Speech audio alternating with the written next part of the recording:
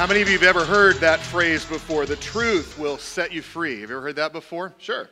We've probably heard that many times. Most of us heard those words somewhere on TV and movies. Celebrities have quoted them. You saw Oprah quoted them. Former President Barack Obama quoted those words. In fact, several politicians quote those words. Do you know those words were actually something that Jesus said? It's just kind of interesting. I bet we have people in our culture that quote those words and probably don't even know that it came from Jesus. Take a look at John 8:32. Jesus says, then, read it with me, then you will know the truth and the truth will set you free. Come on, you got to give it like, set you free, right? Like that guy did. Let's read it again. Then you will know the truth and the truth will set you. Yeah, there you go. You know what's interesting about this verse, though, is we quote this verse. Many people quote this verse, but they forget one word.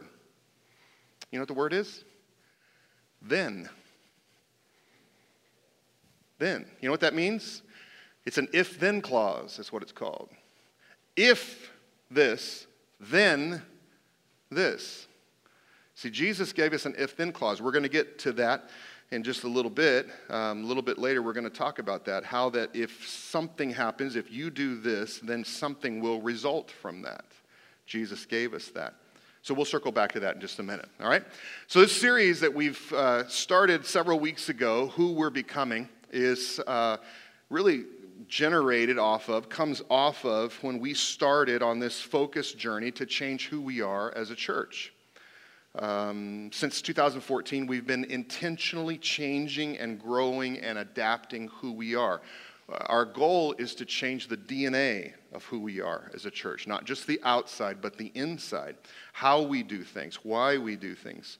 We're becoming something different as a church. We're wanting to become something new as a church, kind of new, because really what we're wanting to do, what we've realized that we're wanting to do, is to return to the original prototype that we can find in the New Testament. It's the beginning of the church in the book of Acts. And so let's take a look at Acts chapter 1. It tells us that during the 40 days that Jesus suffered and died, he appeared to the apostles and he proved to them in many ways that he was actually alive. How many of you would love to have been alive and at that time, just in those 40 days, to see how Jesus was proving that he was alive? I wonder what he did.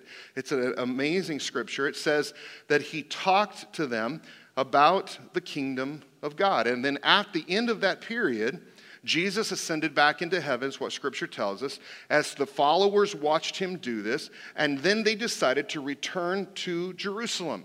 And so we pick up the story in Acts chapter 2. On the day of Pentecost, all the believers were meeting together in one place. Suddenly there was a sound from heaven like the roaring of a mighty windstorm, and it filled the house. Then what looked like flames or tongues of fire appeared and settled on each of them, and everyone present was filled with the Holy Spirit and began speaking in other languages as the Holy Spirit gave them this ability. At that time there were devout Jews from every nation living in Jerusalem. When they heard the loud noise, everyone came running, and they were bewildered to hear their own languages being spoken. Some researchers say up to 17 different languages were being spoken. Languages that these Jews should not have known. It was not native to them. And in verse 14, we see that Peter stepped forward with the 11 other apostles and shouted to the crowd, "People of Israel, listen. God publicly endorsed Jesus by doing powerful miracles, wonders, and signs through him. With the help of Gentiles, you nailed him to a cross and killed him. But God raised Jesus from the dead, and we are all witnesses of this. So let everyone in Israel know for certain that God has made this Jesus, whom you crucified, to be both Lord and Messiah." Peter's words pierced their hearts, and they said, "What should we do?" And Peter said, "Each of you must repent of your sins, turn to God, and be baptized in the name of Jesus Christ to show that you have received forgiveness for your sins. Then you will receive the gift of the Holy Spirit."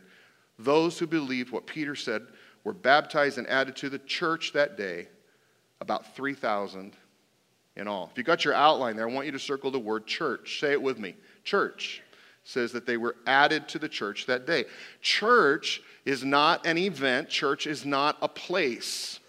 The New Testament word church, ecclesia, is always referring to a group of people who gather together because of what they believe in, because of their trust, in this case, their trust in Jesus Christ.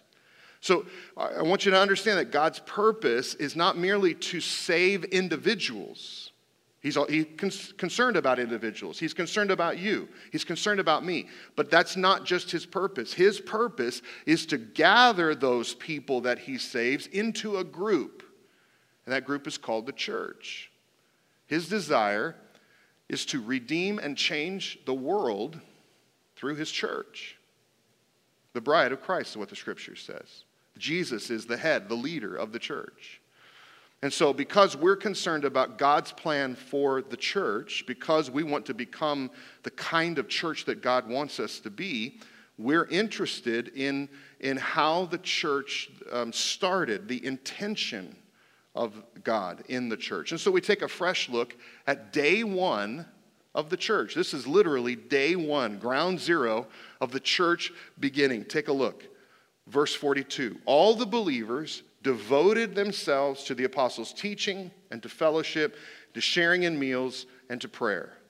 A deep sense of awe came over all of them, and the apostles performed many miraculous signs and wonders. And all the believers met together in one place and shared everything they had. They sold their property and possessions and shared the money with those in need. They worshiped together at the temple each day, met in homes for the Lord's Supper, and shared their meals with great joy and generosity, all the while praising God and enjoying the goodwill of all the people. And each day the Lord added to their fellowship those who were being saved. So I want you to see, this is talking about a regular thing. In this case, it was a daily thing. It was not a temporary thing, not intermittently, not sporadically. This was an ongoing way of life.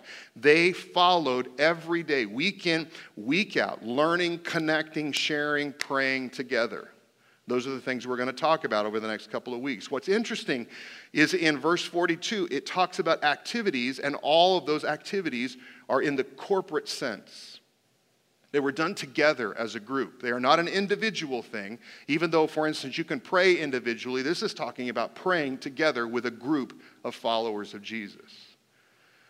And so let's talk about one of these today as we kind of unpack this verse 42. All the believers devoted themselves to the apostles' teaching. I want you to look at this phrase and catch this interesting phrase, this word teaching. Would you circle that word teaching on your outline?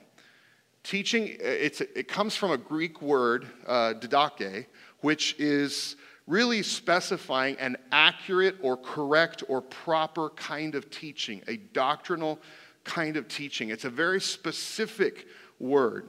What was happening in the church in this early time was thoroughly rooted in the scriptures. It's kind of like what we read in Luke chapter 24. You may know this story. But to give you a little context of Luke 24, Jesus had just risen from the dead, and he was in those 40 days that we talked about earlier of showing people that he was still alive. And two of Jesus' followers decided to leave Jerusalem and to travel to another town, the town of Emmaus, which was about 7 miles away. And so as they were walking, they were talking, and they were discussing what had just taken place in Jerusalem, what had just taken place to Jesus, and how he had been crucified and put in a tomb. And they were saying that he's gone, he's dead. And while they were talking, Luke 24:15, while they were talking, Jesus himself came near and began walking with them. Again, isn't it one of those situations you'd love to be there? Can you imagine just walking with a friend, and all of a sudden, Jesus just steps right into your conversation? Okay? And they began walking together, but they didn't recognize who he was. And Jesus said to them, "What are you talking about?" They said, "What, do you live like in a cave or something?" I mean, they didn't really say that, but that's kind of the indication that they're giving. They said, "It's about Jesus of Nazareth. He was a prophet who said and did many powerful things before God and the people. Our leaders and leading priests handed him over to be sentenced to death, and they crucified him. It's now the third day since this has happened, and today some of our women among us went to the tomb, but they didn't find his body there. They told us that they had seen angels who said that Jesus was alive, so some of our group went to the tomb too. They found it just as the women had said, but they didn't see Jesus." I mean, don't miss this. Who are they walking with? Jesus, the resurrected, alive, breathing Jesus. And they're telling him that nobody has seen him. There's irony here, isn't there? So Jesus says to them, the prophets said that Christ must suffer these things before he enters glory. Basically, he's saying, this is God's plan. This has been said for a long time, that this would happen. It says, then, starting with what Moses and all the prophets had said about him, Jesus began to explain everything that had been written about himself in the Scriptures. Can you imagine having a 7-mile journey walking with Jesus as Jesus is explaining how the Scriptures, all of the Jewish Scriptures up to that point to him? And they still don't even know that it's Jesus.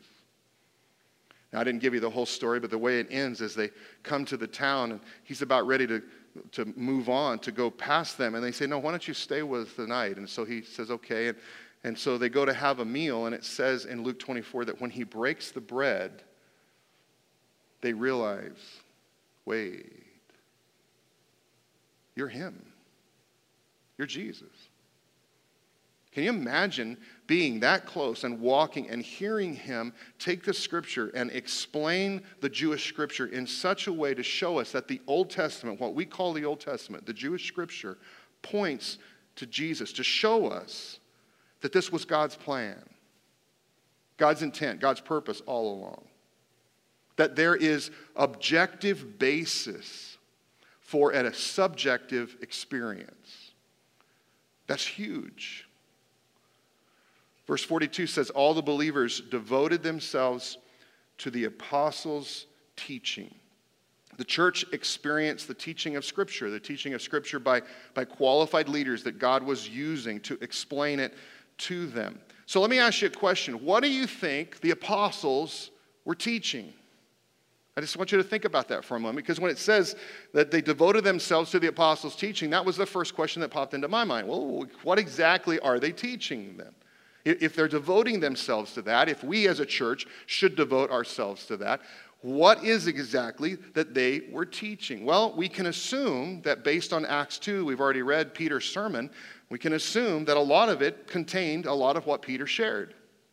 The story of Jesus, the life of Jesus, the ministry of Jesus, the death and resurrection of Jesus. It is all pointing to Jesus. In fact, in Luke 24, with these two guys, Jesus was showing how that all of the Scripture up to that point was pointing to who?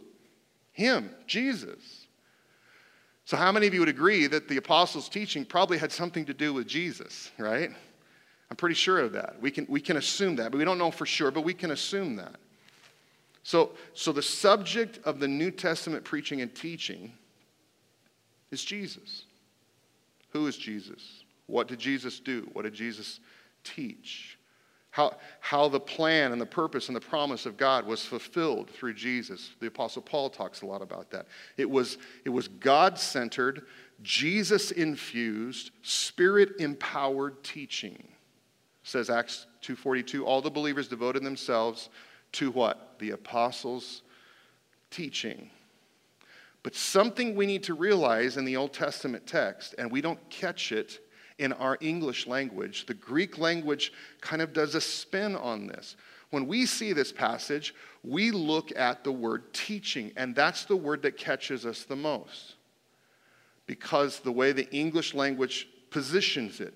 But in the original text, in the Greek language, the push, the emphasis was on the word devoted. So circle that word on your outline. Devoted. Now, if you remember, a couple of weeks ago, we talked about this word devoted. So I'm just going to give you just a little quick review of what devoted means. And to give you a really good idea, I want you to think about what Dee Dee and I have been experiencing at Shannon and Abe, Shannon, my daughter's house, just this week. Show a picture, would you? That's what we've been experiencing, is this little guy, not so little in that left picture, right? He was born 8'9". He dropped to about 7'13". You know, they change body weight. But now he's already over 9 pounds again. So he's a big baby. Go ahead and show the next one. That's when I was holding him. So I'm like, those are like on my phone, right? He was actually talking to me.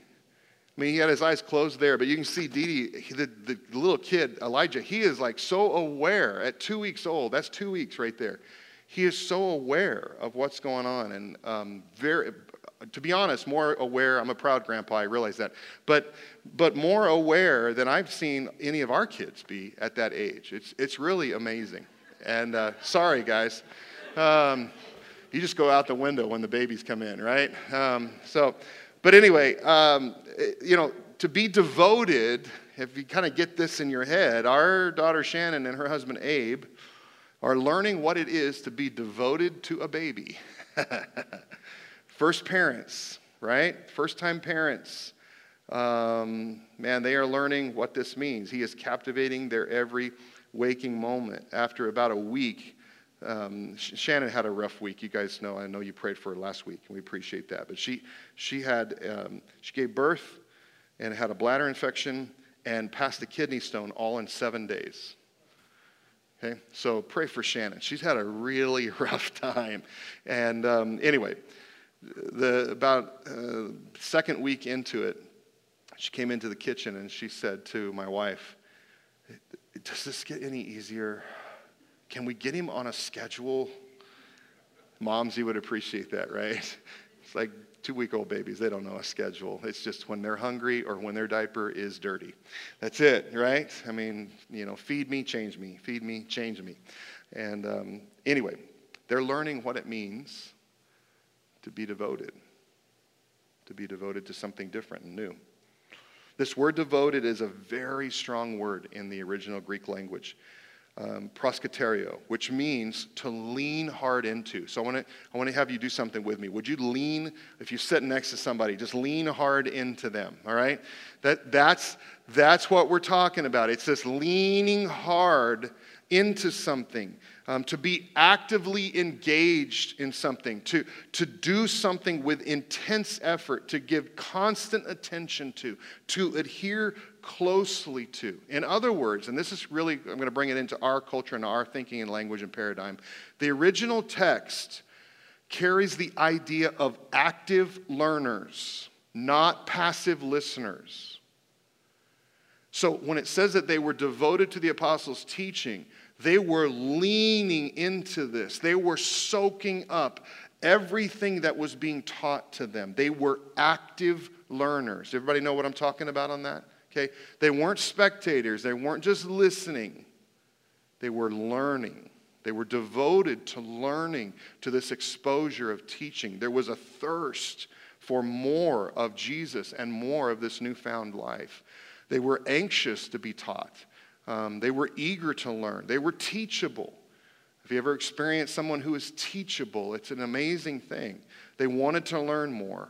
So the question that I came up with is, why should I be devoted to this? I mean, why is it so important to learn what Jesus said? Because we're talking about the apostles teaching really what Jesus taught. So why is it so important that I would learn what Jesus said? And there are all kinds of answers to that question. I could take you in so many different directions. But I want to give you just one answer to that question.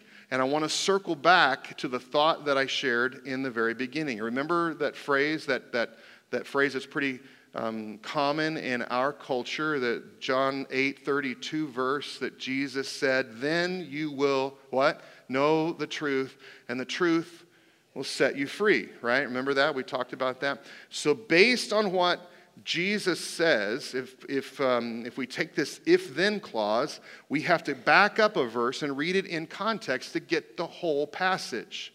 So take a look at what John 8:31 says. Jesus said to those, this is an interesting part, and I don't even have time to unpack this, but Jesus said to those who believed in him.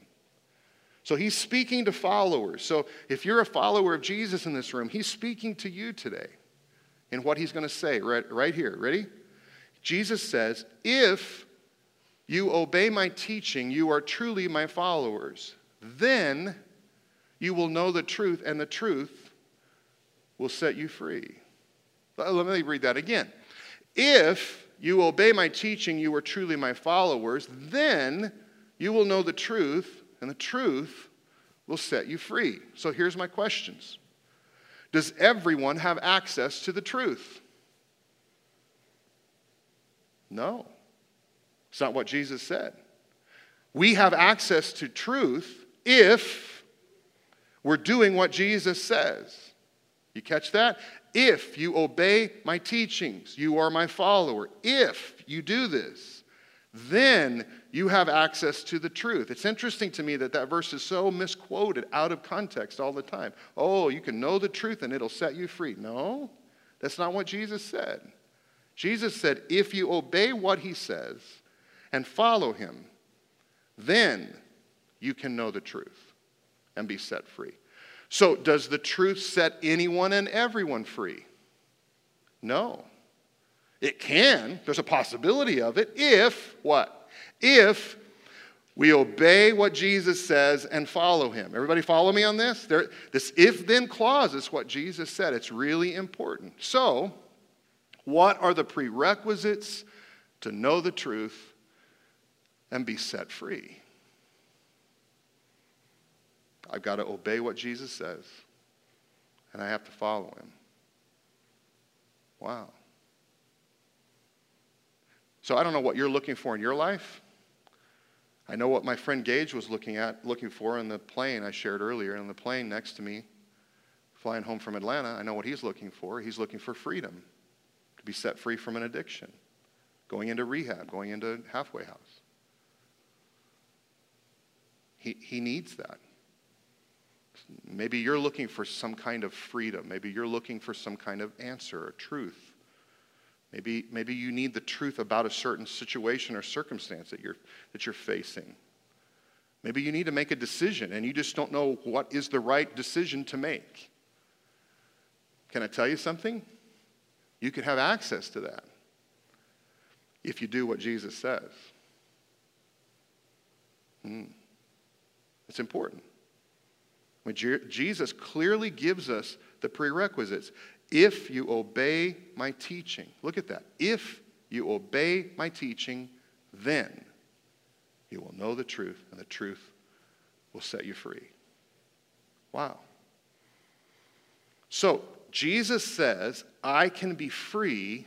Just help me unpack this, okay? Because I'm kind of piecing this together in my life too. Jesus says, I can be free by knowing the truth, but I can only know the truth by obeying Jesus' teachings. Everybody follow that? Wow. So you start putting these dots together, and then all of a sudden it makes sense. So let me ask you a question again. How important is it for you to know what Jesus said? How important is it for us to know the teachings of Jesus? I would say very important. Because I don't know about you, but I want truth. And I want freedom in my life. How about you? And so it's extremely important that I would know Jesus' teaching, because that's the only way that I'm going to experience those things. And this is what I want you to get down, because this is key. I have to know what Jesus says to do what Jesus says. Right? Oh, yeah, I'm going to obey Jesus. Okay, obey him how? Well, I don't know for sure, but I'm going to obey him. It doesn't work that way. You have to know what he says. You have to know what he says about that circumstance in your life in that moment. And that's where it's important to be taught the teachings of Jesus, to hear, to learn the teachings of Jesus. Without a doubt, I believe the best place to learn what Jesus said is gathering with other followers who are leaning in on learning together what Jesus said. It's one of the best ways. In an environment like we have right here today, worship together, in an environment we have in small groups, which we're going to be talking about a little bit more throughout this year, where we have an opportunity to get with other followers. I don't know if you've ever experienced this before, but I have found that the Bible is like a diamond. It's so strange to me that I'm looking at one side and one facet of the diamond, and I can understand a scripture or a story in the Bible in one particular paradigm, one particular way, and Joe comes into the picture in my group and he says, Bart, have you ever thought about it this way? And you know what he does? He turns the diamond, and all of a sudden I see the truth or the story in the Bible a different way. And it applies to my life in a different way. I have found that in a group setting with other followers, there's something about learning the Word of God, the teachings of Jesus together that allows for that just multi-paradigm kind of learning experience. Because sometimes God can speak to you through a verse differently than he can speak to me. Have you ever experienced that before? And I'll tell you how it works here in this room. Almost every Sunday when I teach, and we step away and I be out to the patio, somebody will come to me, never fails, somebody will come to me and say, thank you, Bart, for sharing today. I'm like, that's great. And I don't really look for the kudos. I want to know what it really said to you. So I'll ask you the question, well, why do you feel that way? Or what did it say to you? Or why is that important to you? I'll do a follow-up. And they will share with me something that spoke to them that I never said up here. But it was something that God took from his word and spoke into their life. And that's the way the Holy Spirit works. There's something about the group environment that we need. And so I have to know what Jesus says to do what Jesus says. Say that with me. I have to know what Jesus says to do what Jesus says. Here at Pathway Church, we are becoming a place where learning together what Jesus says is a priority. More and more, we're pushing this forward. We believe we need to know what Jesus said, what Jesus taught, so that it can change our life and affect us. That's why I encourage you. I thank you for being here today, but I encourage you to be here weekly, because we grow together weekly. God changes us on a regular basis. And, as I've already shared, I feel like I mentioned to Dee Dee before I left yesterday, I said, we were away, everyone was away during that 2-week break at Christmas time that we have here at Pathway Church. And then we were home for like 2 weeks, and then Dee Dee and I were gone again. And I feel like I've lost the whole month of January. We're already into February. And I felt so disconnected and discombobulated. And it's so nice to come home to us here at Pathway. There's something about that. And there's this regular weekly exposure experience together that can change our life. So gathering together to learn what Jesus says is what we're all about. Would you bow your heads with me?